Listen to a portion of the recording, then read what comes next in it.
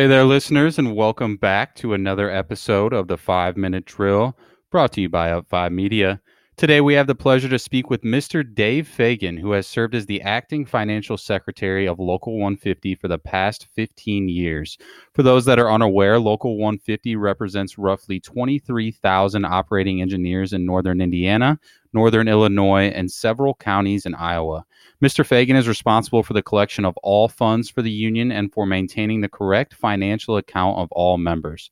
During his time in this role, Mr. Fagan has worked diligently to improve Local 150 members' wages and benefits and has constantly strove to bring value not only to his members, but to their families and communities as well. So without further ado, let's go ahead and get started. How are you doing today, Mr. Fagan? I'm doing wonderful. Good morning to you, and pleasure to be here with you. Absolutely, and thank you for joining us. So, I wanted to start today off with some talk regarding the current pandemic. As we're all well aware, we're living in some pretty uncertain times right now, and I'd like to hear a little bit about how this pandemic has impacted unions and Local 150 in particular. Well, I think one of the first things to impact us was the decision that was made by the organization to shut down our training facility. On any given day, we have hundreds of our members upgrading their skills or learning new skills depending on market conditions at the Local 150 training facility. And with that number of people to be in compliance with CDC and various governors' executive orders, we felt the need to temporarily shut that down. That was one of the first impacts.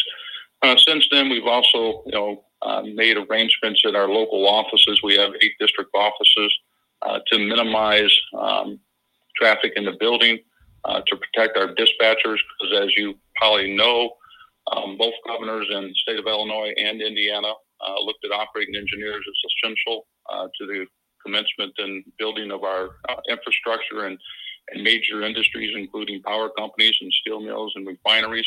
So our members have continued to work to provide those essential services. We are slowly opening back up our training facility starting here next week on a limited appointment basis only. We have the measures in place now to do that, we believe, safely and ensure that the contractors have the skilled workforce they need to complete a project safely and on time for the end user, whether that be public or private. Okay, and building off of that, how do you anticipate pensions for your workers will be affected in the coming months or even years?